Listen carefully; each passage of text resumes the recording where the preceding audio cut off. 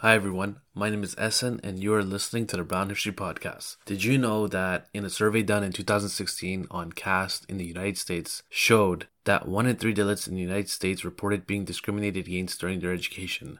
Did you know that same survey revealed that 1 out of 4 Dalits in America said they had faced verbal or physical assault based on their caste? Did you know that it also revealed that 2 out of 3 Dalits, again in America, reported being treated unfairly at their workplace because of their caste? This research was done by a Dalit civil rights organization known as Equality Labs. Today's episode, we will discuss caste in America. And our guest today is Dalit rights activist Denmori Soundarajan. She is the executive director of Equality Labs and the author of a new book called The Trauma of Caste. Before we get started, if you would like to help out and support this podcast, please do consider being a patron. It really, really helps. Just visit brownhistorypodcast.com.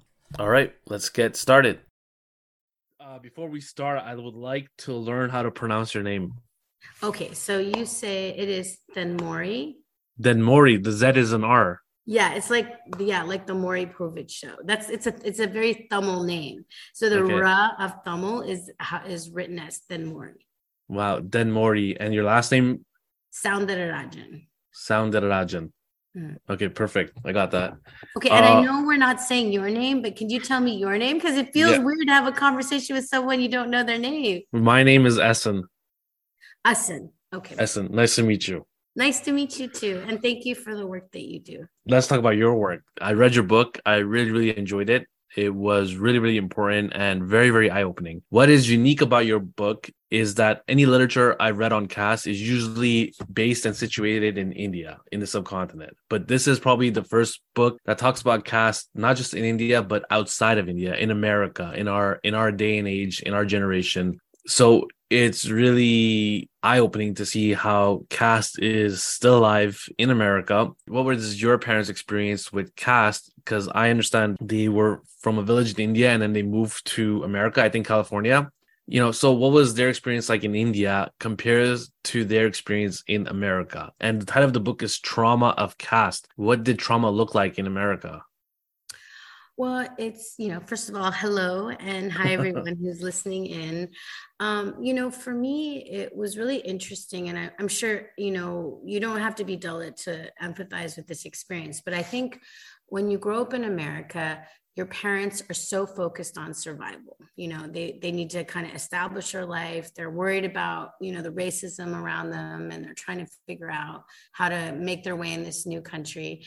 And there's a lot of things that are unsaid, because I think they see parents like their mode of operation is basically silence is best, and no bad things have ever happened in all times and spaces. It's just about focusing on being a model minority.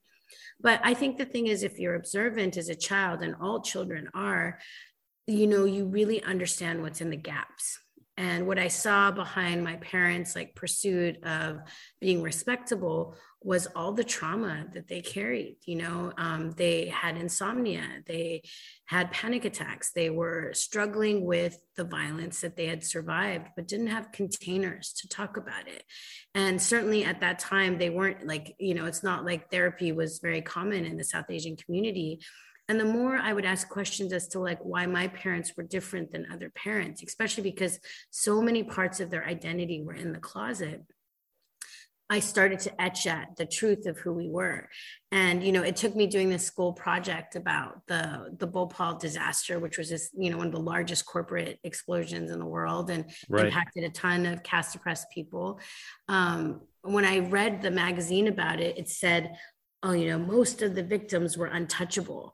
And I remember looking at that word. I was like, why would someone be untouchable? This was the worst thing. I just looked at that word. I was like, this sounds terrible.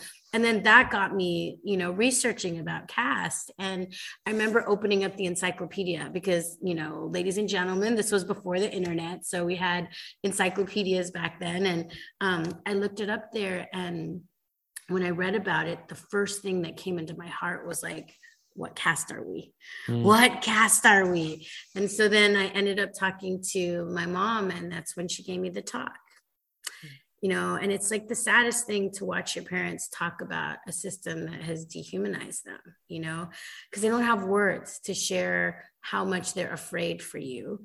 And yet they have to make this very complex experience very simple enough so that a child can listen to it, but not be paralyzed by it, you know, and I think as soon as I had a word for it, I started to get more and more clear about what my parents were talking about. And both of them experienced discrimination in their own context back at home, whether because they were the first generation of students to get reservation. And so they faced some discrimination in school. My dad came from really extreme poverty and really struggled from the intense experiences of violence and threats of violence because his family was agricultural workers. And also saw the ways that they did mutual aid, like my mom's side of the family, because they came up one generation earlier, they would always house students and other people trying to come into the city from the places we were segregated to try to help them succeed. So it's just that it was always part of who I was. But I also saw no other South Asians around us had this experience. And then I was watching my parents hide and hide and hide. And as I tried to get a better sense of why they were so afraid. And then I made a decision when I was like 18 that I wanted to be out. And so then I was out. And, and my life has never been the same. What does that mean, out? Well, the thing is that if you keep quiet and you hide all the things that make you Dalit, you can live your life in the closet. That's what my parents did for many years. And it's terrifying. You're always worried about like making a mistake, like people finding out, oh my gosh, wait, you're not Hindu, you're Christian. Wait, usually if you identify from a caste oppressed faith, like Buddhism, Ravadasya, Christianity, Islam, you're already othered because those faiths, everybody knows that those faiths have so many people that are caste oppressed and that are explicitly Dalit in some cases, that they'll immediately just stop inviting you. They'll make you use a separate bathroom. You're not invited back to the network gatherings, for other immigrants that are Desi. So I think people just tried for a long time. My parents tried for a long time, like other, Dalits in the closet, to just stay quiet as long as they could. But I didn't want to live that life because I saw how much it harmed them. And I felt like if you can't come out in the United States, where else can you, And that became like a lifelong journey to make it safer for other caste oppressed people because the minute you come out, you face bigotry, you face, harassment, gaslighting, and in my case now, it's actually because I'm executive director of Equality Labs, insinuation after insinuation of bad faith actors that really don't want you to come out as Dalit, because as soon as you come out as Dalit, you basically are going to point to the system that caused this with this caste, and also point to them, the people who are benefiting from exploiting millions of people. And that discomfort of the privilege is really what has created such harm for all of us. You mentioned how your parents are hiding or have been hiding for so many years. Now they're watching their daughter, write a book about it. They're watching you do your activism, that you're in the front lines, your face is out there. How do they react to that? The funny thing is that even though I came out when I was 18, the reality is that by me coming out, I outed my family. Yeah, we have been in a many-year journey as a family dealing with the consequences of that decision, and I think a big part of it is that, we face a lot of violence as a family. I have gotten rape threats and death threats. People have tried to attack my parents. They wanted to find their address and then beat them up and, show them, how to, make their daughter shut up and all of that. Yeah. But I also think that they've found tremendous healing, because I don't think they expected to have a daughter that could so deeply see them and so deeply see their pain and then want to turn that pain into power. And so the incredible thing about both my parents is that whenever I've had to testify or, be part of these campaigns, and right now we're in a current campaign to make caste a protected category in Seattle. The amazing thing is that they're right there. So I always remember my dad coming out when he was the day before he turned 74 in the battle for California textbooks, where, he's 74 years old. He spent decades in another country. He still hadn't said publicly out loud outside of our family that he was Dalit. And so before the California Board of Education, he gave his testimony and came out. And it moved everybody in that room. Everybody was crying, Wow. And my mom, she's always been part of the movement. She's like cooked for hundreds of people. She's hosted like hundreds, so many activists over the years. And she taught me the power of love as an organizing principle, because it's hard, in this work, when you are speaking truth, when you're holding contested histories, there's so much violence directed at you. And it's not enough to just resist. You need to be rooted in something that's generative and that's rooted in life. And my mom taught me that, when you look at these very deep, violent lineages we have in historical pain that we have in the South Asian context, the remedy of that is empathetic witness and love, and I feel like I learned that as a core lesson from my mother. So they're with me, and as a family, we're united, and they're so proud of me. And that pride really helps me go forward, even on those dark days when you see that, umpteenth threat, or, another funny thing people always say is that I'm, then Maury, she's a front for terrorists people. And, and the thing is that, I feel sorry for those people that are trapped in their trauma bubbles, because there is actually such healing in being in loving connection with other people, and so I learned that from my family, and their love really is the foundation for everything that I do. It's very powerful. You mentioned Equality Labs. So in the last few years, I've seen your name make headlines, and I wanted to talk about what is Equality Labs and what can Equality Labs tell us about the state of caste discrimination in America? Well, Equality Labs is a Dalit feminist civil rights organization that works on the rights of the caste oppressed. And we're one of the largest civil rights organization that works on caste equity in North America. We have like over 140,000 members across all of our platforms. And for our work, we really believe that, we really make that connection between racial justice, caste equity, and gender justice, because we may all be, racialized as South Asians once we migrate, but, it's a very fraught category because we have all of this historical trauma that we've never really remedied, and tensions that come from language and faith and those, past incidents of mass atrocity, starting with caste, but also partition and, genocide, whether it's the Sikh genocide or the Bangladeshi genocide or the Sri Lankan genocide.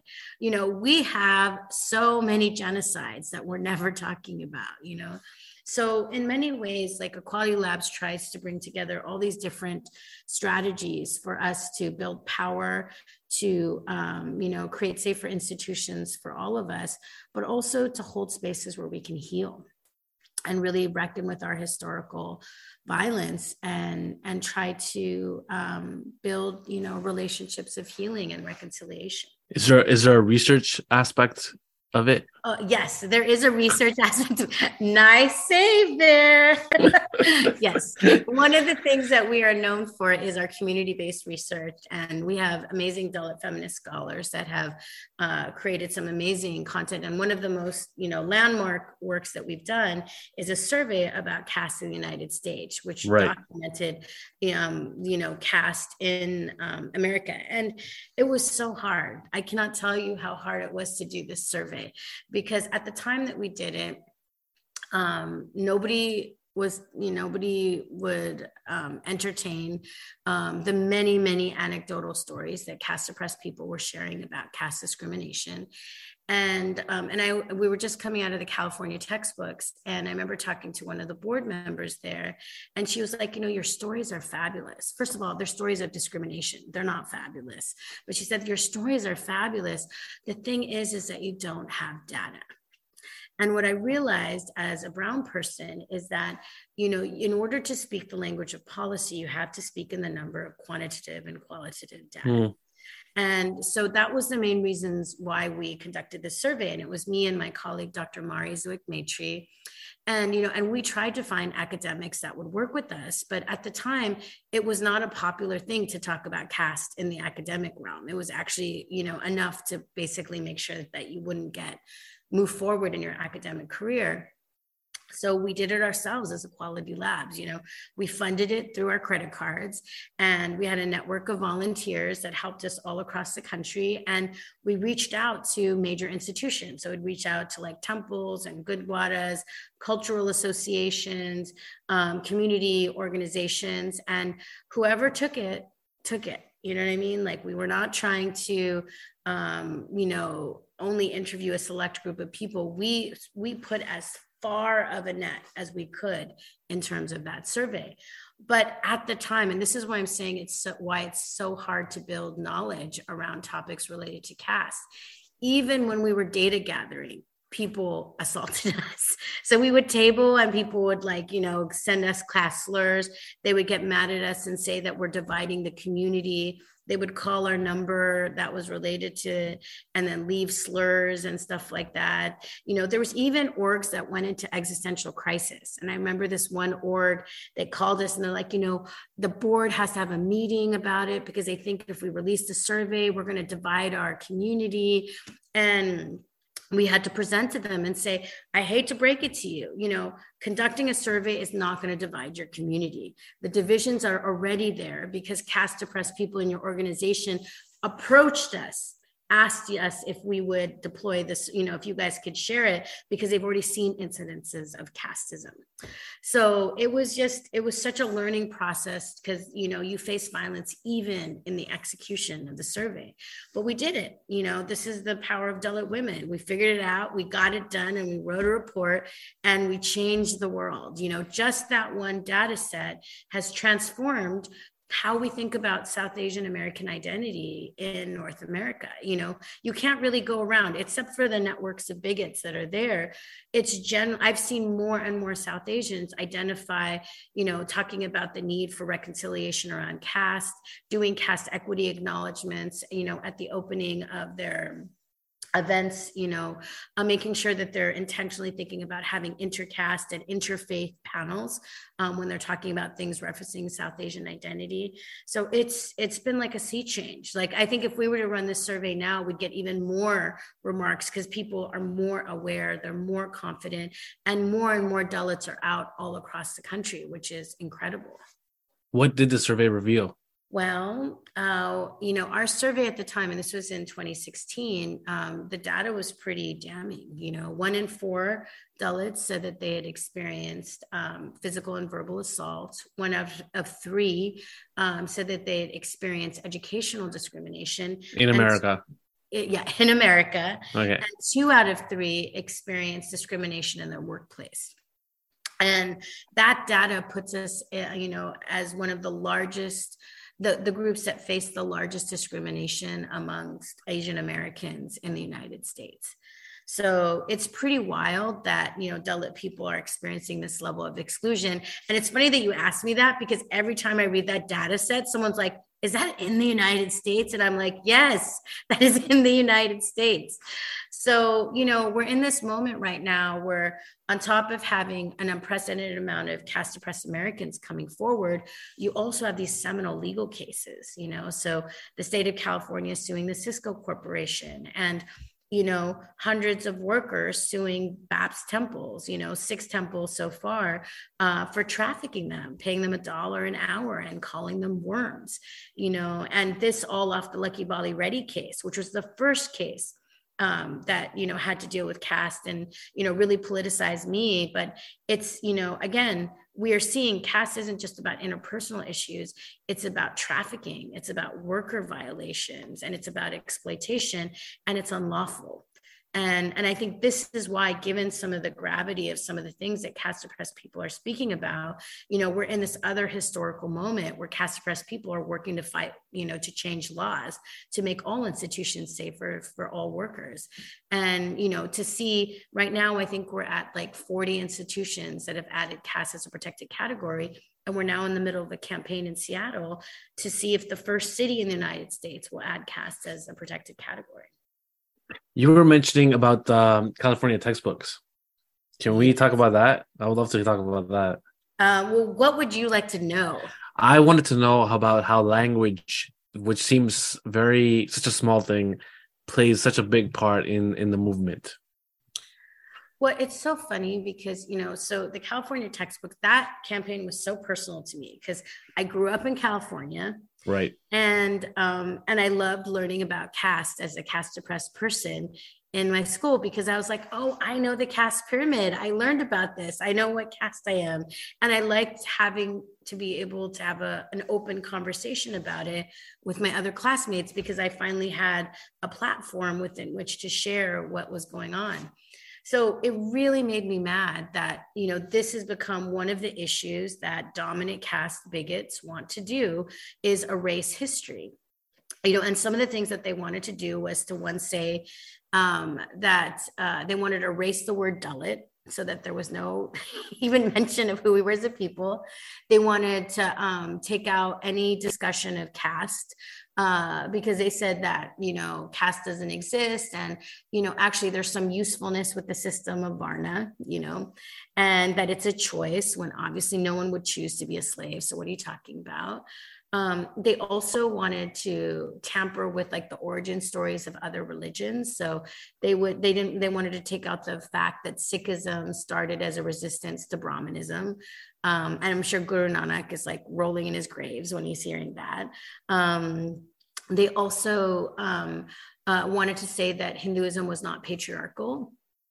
And they wanted to make the Saraswati River, which is a mythical river in the Vedas, an actual river in the textbooks, which was also pretty wild, because there's been historical attempts by saffron folks to make the Indus Valley be the Indus Saraswati Valley, so that they can claim that Vedic river, the Saraswati, is actually the origin of the Harappa, Mohenjo-daro things, So it's just, it's challenging. You have a lot of people that want to make arguments that are rooted in emotion but not evidence.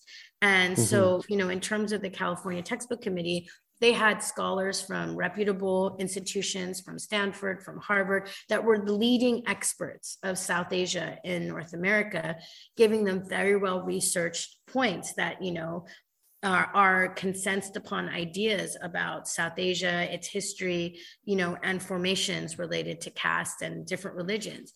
And then you have a group of ideologues that want to erase it because they don't like their origin story.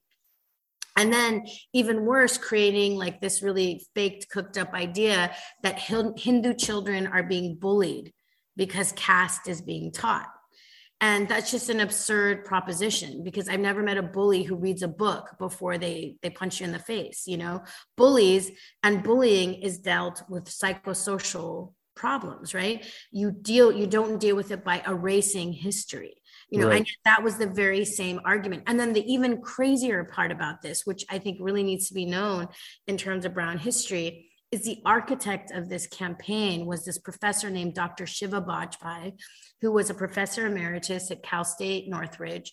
And he would write hundreds and hundreds of pages about how caste didn't exist, and that, it's certainly not here in the United States. It helped us survive the British, it was like a useful function, and helped us endure in that way. And then, and after he would write this statement, caste doesn't exist in the United States, he omitted that he was the board chair of the Brahmin Samaj of North America. Wow. So if caste doesn't exist in the US, why is there a Brahmin Samaj of North America? Tell me. And why is he the board chair doing these shenanigans?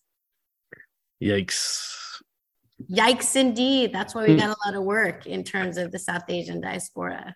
Why do you think there's so much resistance? I can understand resistance in India, but in America, what is feeding caste the system, and why is there so much pushback and resistance in the work that you're doing?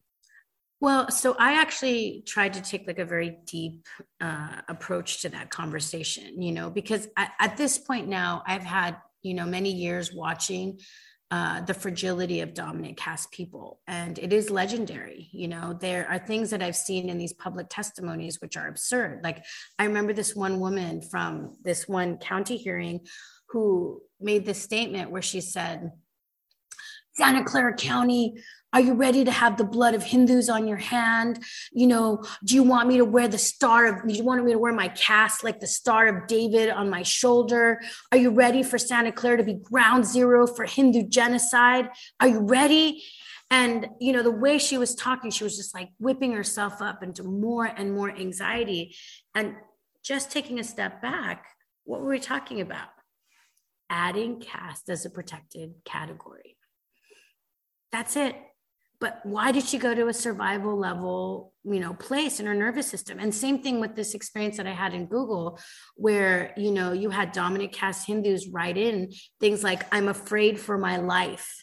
Hold on, before you talk about Google Talk, maybe you should explain the context of what happened Oh yeah, with your I Google will. I Talk. will. I will. I'm Okay. going to go into a whole Google thing, but I just want to point that phrase out. I'm afraid for my life if this person speaks. Right. And the thing is that I've never met anybody who has died from a DEI talk, but that's how scared people are to hear a caste oppressed person speak, to be in equity with them.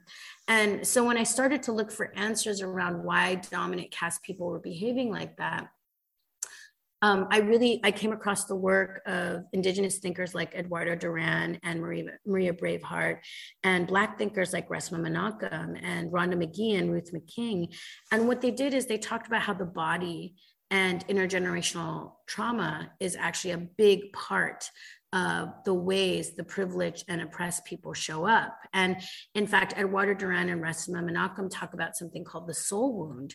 And they're talking about in the context of race, and I'm talking about in the context of caste. But with soul wounds, you have a wound in you that's not just about your personal pain, but which is connected to the lineage of historical trauma that you might experience.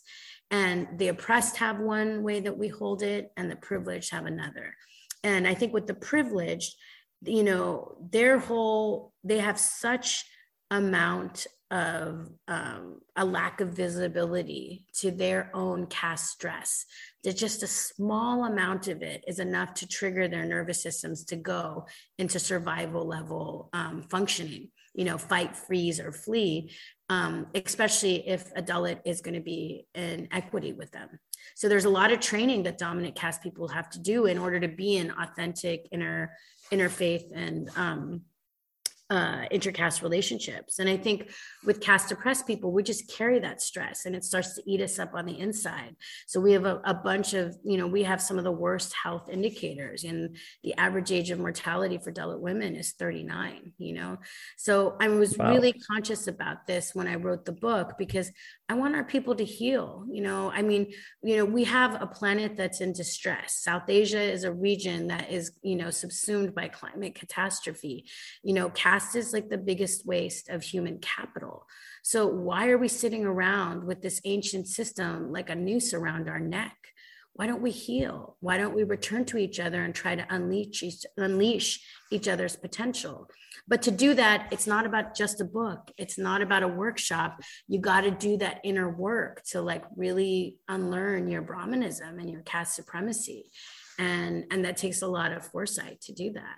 Let's move to the Google Talk. The Google Talk. The dun, Google dun, Talk. dun, dun. That was probably, you were all over the news.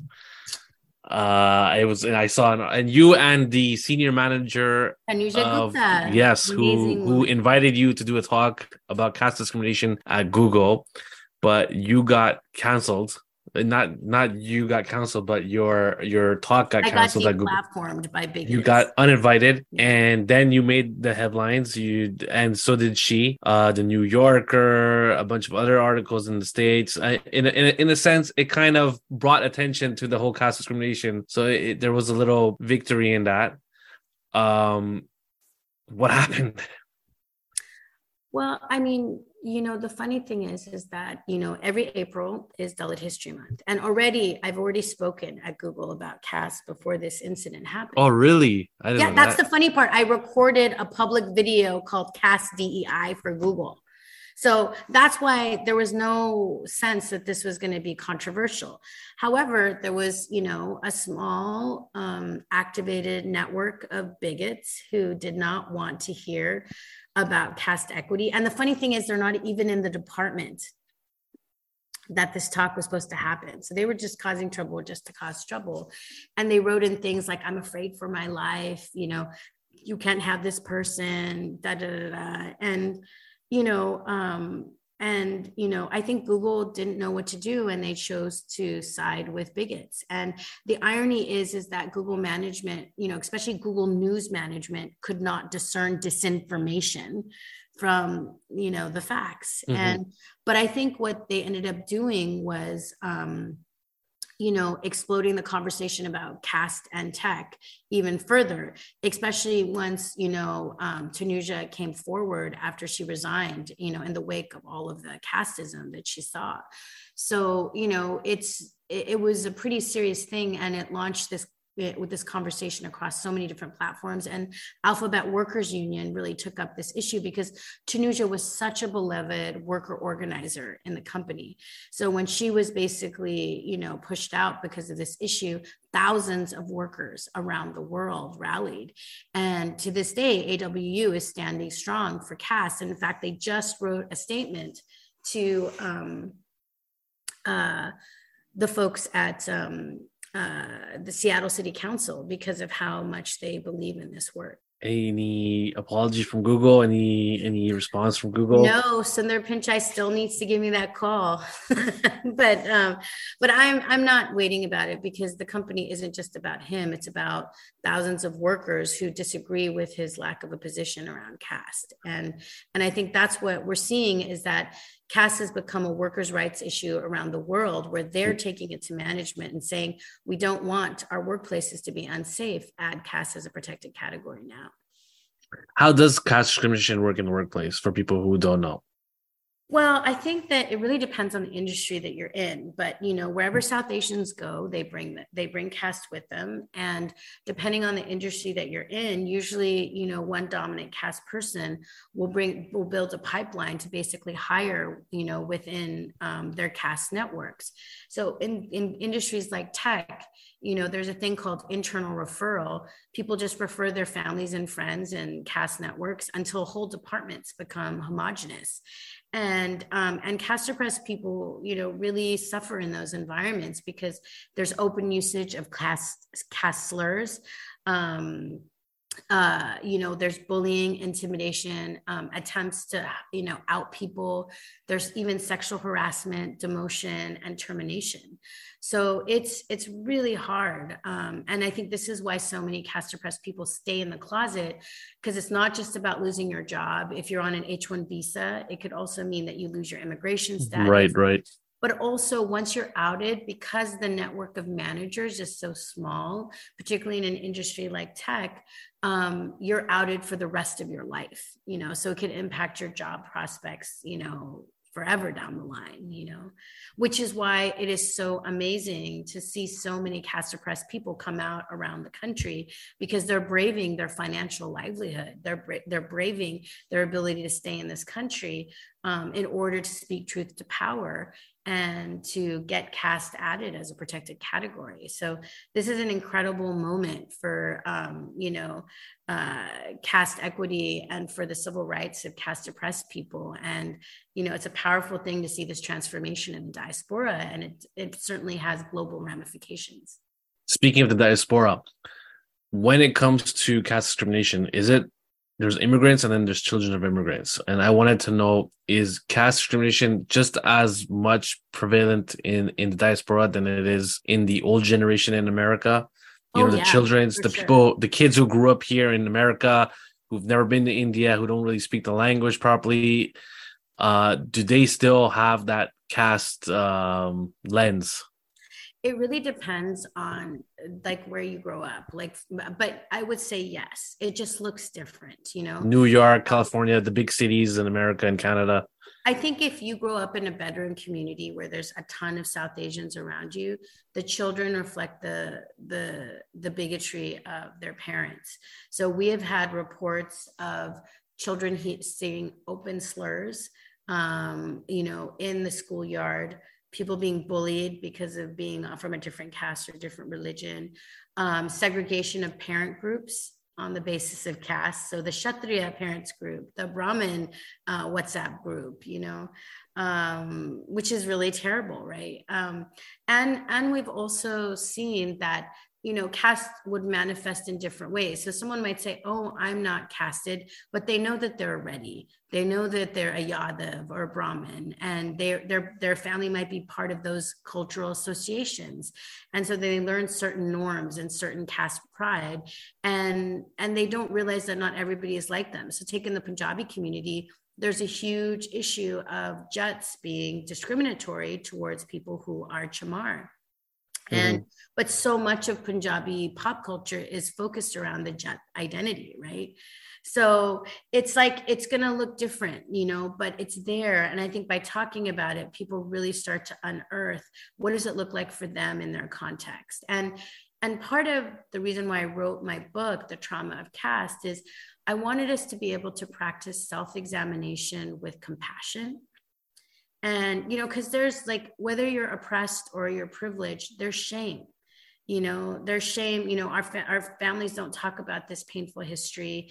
And, but what we are experiencing is a wound that connects us because of violence.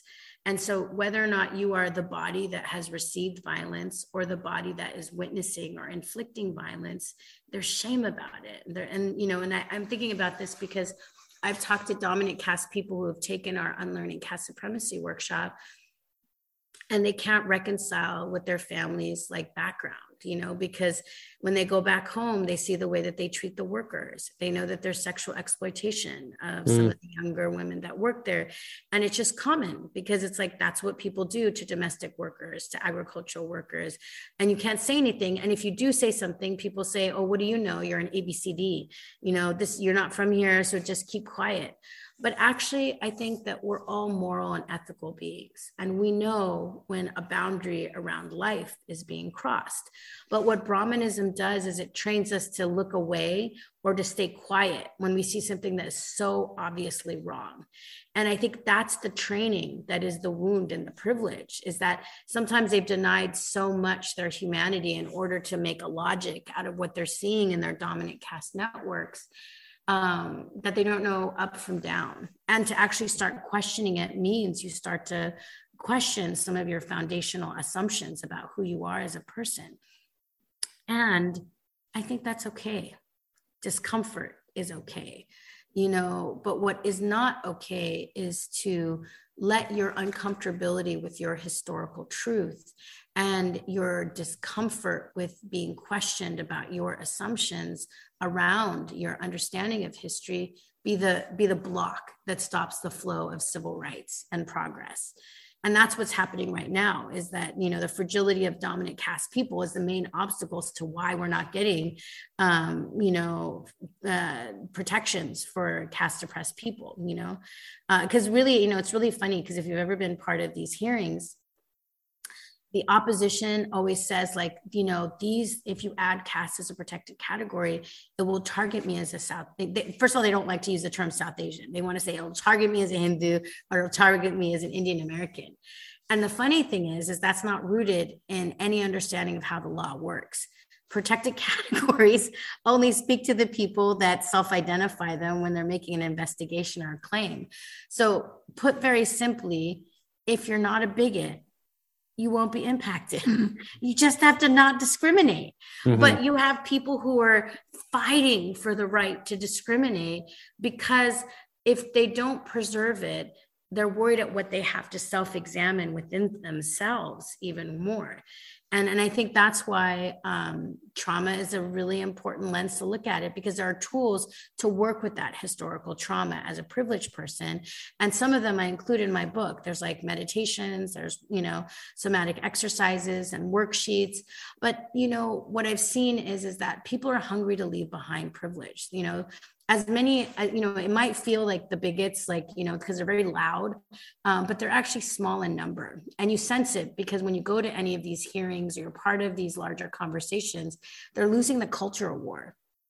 And, I don't see like in the younger generation, a desire to be attached to systems like caste, because it's depressing and it's violent and nobody wants that. Right. At the end of your book, you have all this data across South Asia. And I'm going to read one. This is our time now. Every day, 3 Dalits are murdered, 2 are raped, and several houses are burned. A crime against a Dalit happens every 18 minutes. This is where we are now. And if you look at the history of the subcontinent, there has been so much movements and courageous people who have stood up against caste and the privileged. And this is how far they've gotten. How do you still have hope in today's time? And how do you think that caste can be defeated in America? 100%. Caste will be, I don't know if I'd use the term will be defeated, but I think we can end caste discrimination by making it explicit that it's illegal.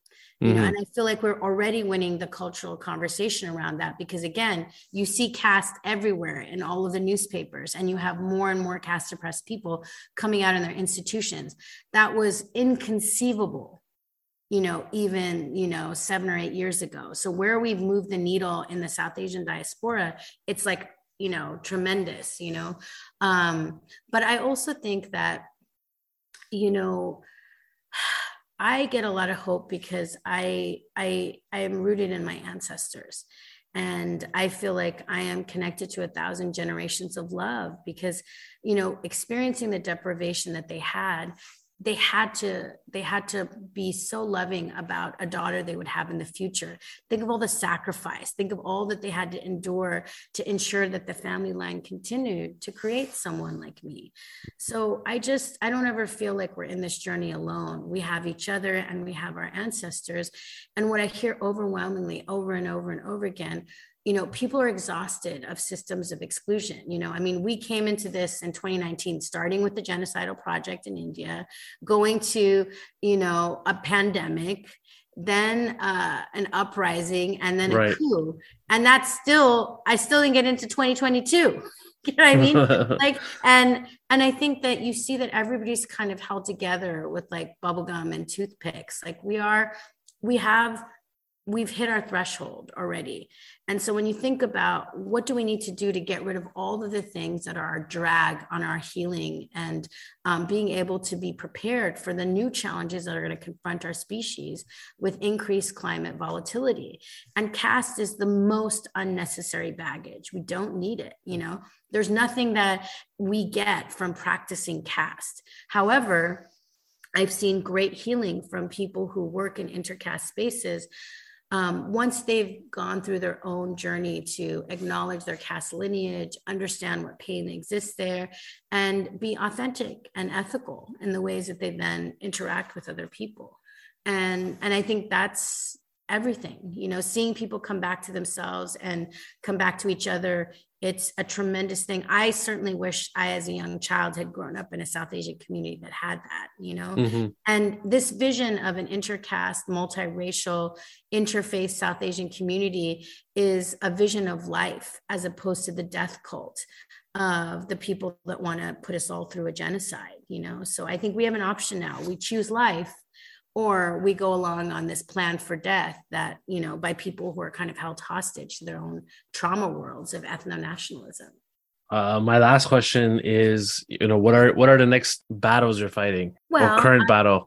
I think that our goal right now is to get caste as a protected category in every institution everywhere.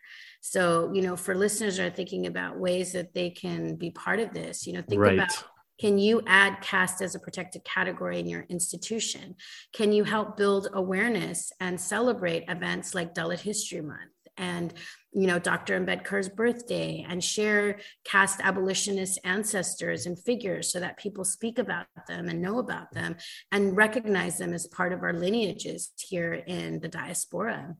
And then I would also encourage people to follow Quality Labs. You can find us at equalitylabs.org, join our mailing list, follow us on our socials.